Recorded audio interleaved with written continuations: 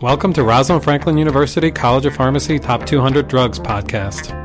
This podcast is produced by the pharmacy faculty members to supplement study material for students learning the top 200 drugs. We're hoping that our real-life clinical pearls and discussions from practicing pharmacists will help you study for your next drug quiz. And now, on to the show. Welcome to Week 3 of Rosalind Franklin University's Top 200 Drugs podcast, Spring Edition. I'm your co-host, Dr. Kane. And I'm Dr. Holmes. And this week we're talking about antidepressants. We have a number of different antidepressants, but most of them make up the SSRI category. Could you just tell us a little bit about what an SSRI is, why it works, why it's important? So SSRIs work in the treatment of depression and all kinds of anxiety disorders, such as OCD and generalized anxiety disorder, by controlling the amount of serotonin in the synapse of the neuron. So basically, we're keeping enough of the neurotransmitter serotonin where we want it to be in the brain to really help alleviate symptoms of depression and anxiety. So in the term it says selective. What does that mean, or why is that important? That means that we don't have as much what we like to call dirty pharmacology, where we're hitting other neurotransmitters. So we're specifically using serotonin to alleviate these symptoms and not hitting a lot of the other neurotransmitters that may be responsible for a lot of side effects. So in general, it's supposed to be more of a clean profile, just looking at serotonin, not having some of the bad side effects associated with others.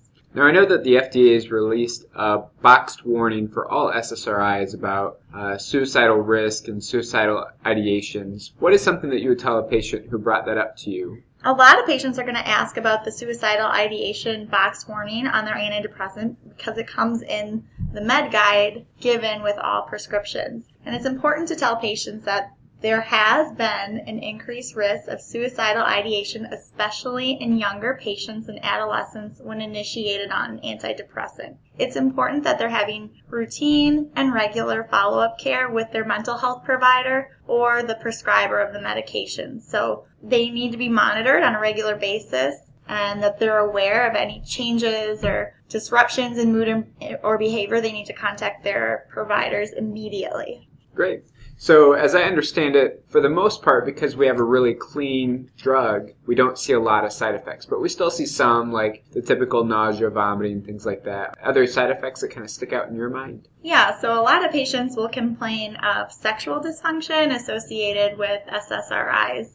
Specifically ejaculatory disorders, but we also see it in women too. So it's not specific to men necessarily, although some of the older antidepressants and SSRIs will be specific to men in the prescribing information. But we now know with newer studies that sexual side effects affect men and women at a similar rate. And I know at least in the ICU there's three things that aren't very common but do sometimes come up. One is platelet inhibition or bleeding disorders that can happen with SSRIs. Two is a lot of times we can't give patients their SSRIs if they have to be intubated. We don't have oral access in them, so we worry about things like withdrawal symptoms. And then finally, every once in a while we will see patients who present with hyponatremia or a low sodium level. Usually this is in conjunction with other medications that can also cause low sodium levels, but it's my impression these are fairly rare adverse events. They're pretty rare, and another kind of scary warning that we see on SSRIs is that of serotonin syndrome. And it does exist, but it is a rare kind of drug-drug interaction, and usually we see this when combined with other drugs that can cause serotonin syndrome. So we think about the triptans can increase serotonin, and there would be a drug-drug interaction with triptans and SSRIs leading to potential for serotonin syndrome, which could be fatal if not treated. And also, as I understand it, we have a lot of patients who can tend to get depressed in the ICU. Sometimes it comes up that maybe we should start an antidepressant, but I think one thing many providers don't understand is that it doesn't have its antidepressant effect very quickly. Right, so generally we tell patients that the antidepressant will take at least, at a minimum, 4 to 6 weeks to even start having an effect for depression. Patients might initially get a little bit more energy, their sleep might improve, but if we're treating depression, it's going to be at least a month into therapy. And for anxiety disorders, it's even longer. And this needs to be also at an adequate dose. So it's going to take a while for patients to have a response, and it's important to remind them to continue taking the medication even though they don't feel better. One thing to mention with SSRIs is that they all have a very similar efficacy profile. So it's a very patient-specific response. There's no right or wrong answer of which specific SSRI to try initially in a patient, but patients do have sometimes a predisposition to responding to one over the other, and we don't know how they're going to react. So we pick the one based on what are going to be the most tolerable adverse effects usually and see how they do, and it's a bit of a trial and error situation. But in looking at the profile, they're very similar in terms of efficacy. They just differ mostly in the side effects.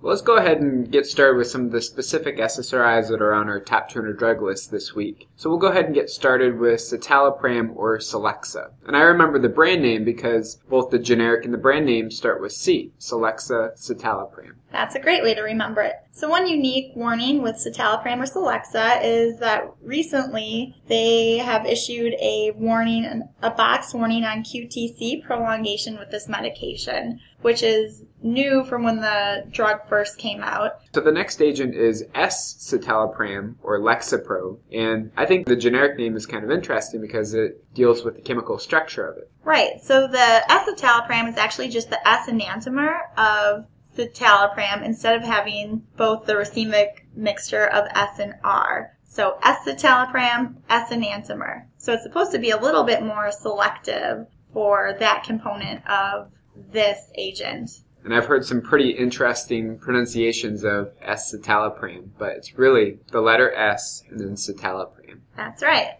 So this also does contain an FDA warning about QTc prolongation. So our next agent, moving along, is sertraline or Zoloft. So like the other agents, pretty similar efficacy with sertraline or Zoloft. But with this one, we do tend to see more GI disturbances, discomfort, and diarrhea compared to the other SSRIs. It's nice to use sertraline in certain patient populations that have difficulty swallowing because it is available as a solution as well. So sometimes we will see this used in pediatric patients. So kind of moving backwards in time to two of the older SSRIs, the first one is fluoxetine or Prozac. This is available as a capsule, which is called Prozac, and then also a weekly capsule called Prozac Weekly.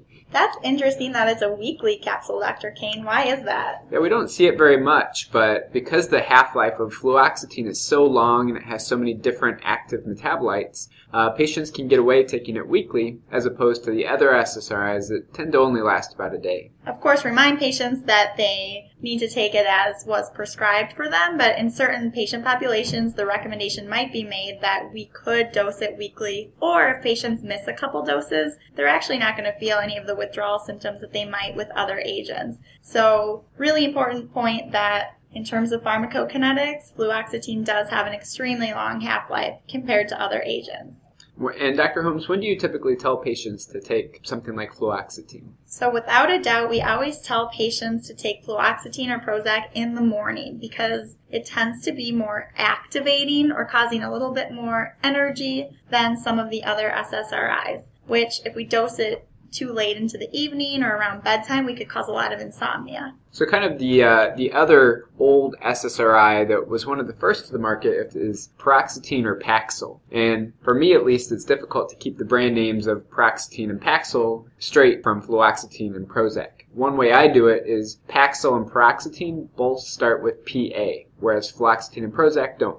Couple clinical pearls regarding paroxetine or Paxil. This is the SSRI that we know has the shortest half-life, so patients tend to have serotonin discontinuation withdrawal symptoms sometimes when they miss doses. Even one dose of this medication, they can feel really crummy as a result of not having the medication on board anymore. So this medication, paroxetine or Paxil, is very important to always taper upon discontinuation. We also associate paroxetine or Paxil with the highest incidence of sexual dysfunction. Again, both in men and women, and a variety of different effects from ejaculatory disturbances to low libido to lack of interest. Paroxetine or Paxil tends to be a little bit more sedating, so we would generally want to dose it at bedtime. To kind of backtrack and review the SSRIs that we discussed, it sounds like citalopram or Celexa and escitalopram or Lexapro. Kind of its nuance is this QTC prolongation from the FDA, a warning from the FDA. Right, and other than that, pretty well tolerated. Then we have Zoloft or sertraline, and we worry maybe a little bit more about diarrhea, but for the most part, pretty well tolerated. Yep, and then we have the solution available for certain patient populations. Then we move to our two older SSRIs, fluoxetine or Prozac, which has a long half-life. We can even take it weekly. Yep, and it tends to be a bit more activating than other SSRIs. We typically dose it in the morning. And then finally, paroxetine or Paxil, shortest half-life, most sexual side effects, and it may be a little bit more sedating than some of our other SSRIs, but again, pretty well tolerated. Yep, that's a good summary of the SSRIs. All right, so moving on past the SSRIs, the next drug class is SNRIs. These are serotonin/norepinephrine reuptake inhibitors. And Dr. Kane mentioned a great way to remember why SNRIs affect two different neurotransmitters. So in French, du, like duloxetine, our first SNRI, means two. So it's hitting two neurotransmitters, serotonin and norepinephrine. So do you see that duloxetine or Cymbalta is used for indications that maybe we don't see SSRIs used for? Yeah, because of the norepinephrine component and activation in this class of medications, we do see SNRIs used for neuropathic pain and other pain disorders, where we don't use SSRIs typically for pain disorders. So as far as the dosage form, it's really only available as a delayed release capsule. So we can't crush it, but we can sprinkle it on something like applesauce, but then you can't chew the applesauce. It has to be swallowed whole. Right. The adverse drug reaction profile is very similar to SSRIs. We may see a little bit of hypertension, however, because of this norepinephrine component with SNRIs. So due to that activation, you could see a slight increase in patients' blood pressure, always important to monitor. And as far as some of the warnings and precautions, they're pretty similar to what we would see with the SSRI. So the suicidal ideations, the boxed warning, platelet inhibition, serotonin syndrome, hyponatremia, all of those things that we kind of saw with our SSRIs are also rarely, but can be seen with our SNRIs like duloxetine or Cymbalta. Yep, and one important adverse effect related specifically to duloxetine or Cymbalta would be liver injury associated with this medication. So hepatic enzymes do need to be monitored upon initiation of therapy. The next agent is amitriptyline or Elavil. Now this is a totally different drug class. This belongs to the tricyclic antidepressant drug class. And really that name, tricyclic, comes from the chemical structure, which is 3 different rings. So structurally, the TCAs inhibit the reuptake of both serotonin and norepinephrine, but they also have some other receptor involvement. So they have some anticholinergic effects, alpha-1 blockade, and many, many others. Histamine, for example, which is why we see a lot of the side effects that we do with TCAs.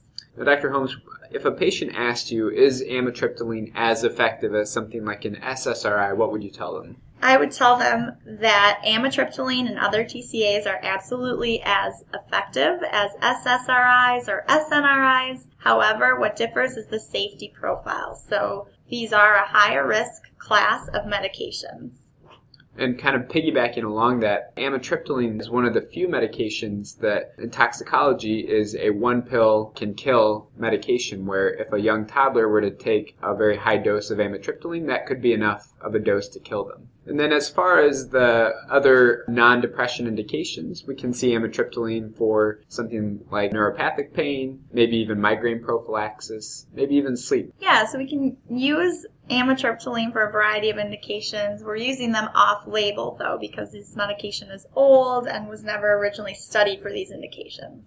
So given the fact that we're hitting a lot of different receptors, I bet an astute pharmacy student would be able to predict some of the adverse effects that we might see because of the receptors that it hits. That's right. All of our pharmacy students know the receptor binding profiles very well, I'm sure. But if they forgot, they can always remind patients that they might have effects such as drying up, so anticholinergic effects, which we know as dry mouth, dry eye, constipation, in addition to orthostasis, or kind of that dizziness when they stand up, and sedation. Moving on to our next agent, which is chemically unrelated to the drug classes we've talked about, is trazodone or Deseryl. Now, I pretty much only see this in the hospital as a sleep aid, but I know it's approved or used for a number of different indications. Right, so originally trazodone was approved as an antidepressant, but it's most commonly used as only a sedative or hypnotic or sleep aid, as Dr. Kane mentioned. We typically don't get a good antidepressant effect from this medication, therefore avoid its use for the treatment of depression. However, we may use it as an adjunct therapy in addition to an SSRI or an SNRI. And as far as its adverse effect profile, it's actually fairly similar to our TCAs. So we see antihistamine and alpha-1 blockade, which we would associate with side effects like orthostasis, dizziness, and even sedation. And patients can attest to the risk of priapism with trazodone. Very rare, but serious side effect. Moving on to our over-the-counter agents, the first is fexofenadine or Allegra. And I actually like this brand name a lot because Allegra is the Italian for joy. Wow. So Allegra is used for allergies. It's available as a tablet, an orally disintegrating tablet, and a suspension for children. We classify fexofenadine or Allegra as a second-generation antihistamine, which means that it doesn't penetrate into the blood-brain barrier, so we don't get some of the antihistamine sedative qualities that we would with a first-generation like diphenhydramine or Benadryl. So the next over-the-counter product has a number of different brand names under the flagship of Visine. The generic products that are available are oxymetazoline, nafazoline, tetrahydrozoline. I'm glad Dr. Kane had to pronounce all those. So these medications work by relieving red eye, by vasoconstricting the blood vessels within the eye. And it works using the alpha-1 receptor, so it's an alpha-1 receptor agonist. When we talk to patients about using these eye drops, as with most eye drops, we definitely tell them to remove their contact lenses before use. And you can replace the contact lenses after about 10 minutes. It's important for any eye drop that the tip of the eye drop bottle should never touch the patient's skin or eye to prevent contamination of the bottle. And always wash your hands before and after use. In addition to the ophthalmic formulations, many of these products are also available as intranasal formulations for things like nasal congestion. And with those nasal decongestants that are used locally within the nose, usually they have a 5-day limit on use due to the risk of rebound congestion associated with them. And it seems intuitive, but just to throw it out there, you shouldn't be sharing your intranasal products with a friend. So the final over-the-counter agent is pheniramine and citalopram, and both of these are over-the-counter products. They're in a number of different Visine-related products, but they aren't under a specific brand name. So these medications prevent histamines from causing vasodilation, which is responsible for a lot of the irritation associated with allergy. It also blocks other mechanisms that are responsible for the itching and watering of the eyes. So pheniramine and citalopram work a little bit different than medications like oxymetazoline because they work for the allergic conjunctivitis on the antihistamine component, where the oxymetazoline is a vasoconstrictor, so it's only working on the congestion or dilation of vessels. To kind of summarize the agents that we've discussed today, the first was citalopram or Celexa. The next was escitalopram or Lexapro. Then we moved on to sertraline or Zoloft. Then we have fluoxetine or Prozac. Then paroxetine or Paxil. Duloxetine or Cymbalta, the SNRI. And then we talked about a TCA, amitriptyline or Elavil. Next, we moved to trazodone or Deseryl. And then for our over-the-counter agents, the first one was fexofenadine or Allegra. Then oxymetazoline, nafazoline, and tetrahydrolazine. And then finally, we discussed pheniramine and citalopram. So that concludes week 3 of Rosalind Franklin's Top 200 Drugs podcast. I'm your co-host, Dr. Kane. And I'm Dr. Holmes. Study hard. This has been an educational production by the Rosalind Franklin University College of Pharmacy. This podcast is copyright Rosalind Franklin University of Medicine and Science. No participants have any conflicts of interest to disclose. This podcast is for educational purposes only and is not intended to treat a particular patient. This information should not be used in lieu of the judgment of a healthcare provider. The theme music for this podcast is an excerpt of Metro Mix by Sea Soul, released under Creative Commons.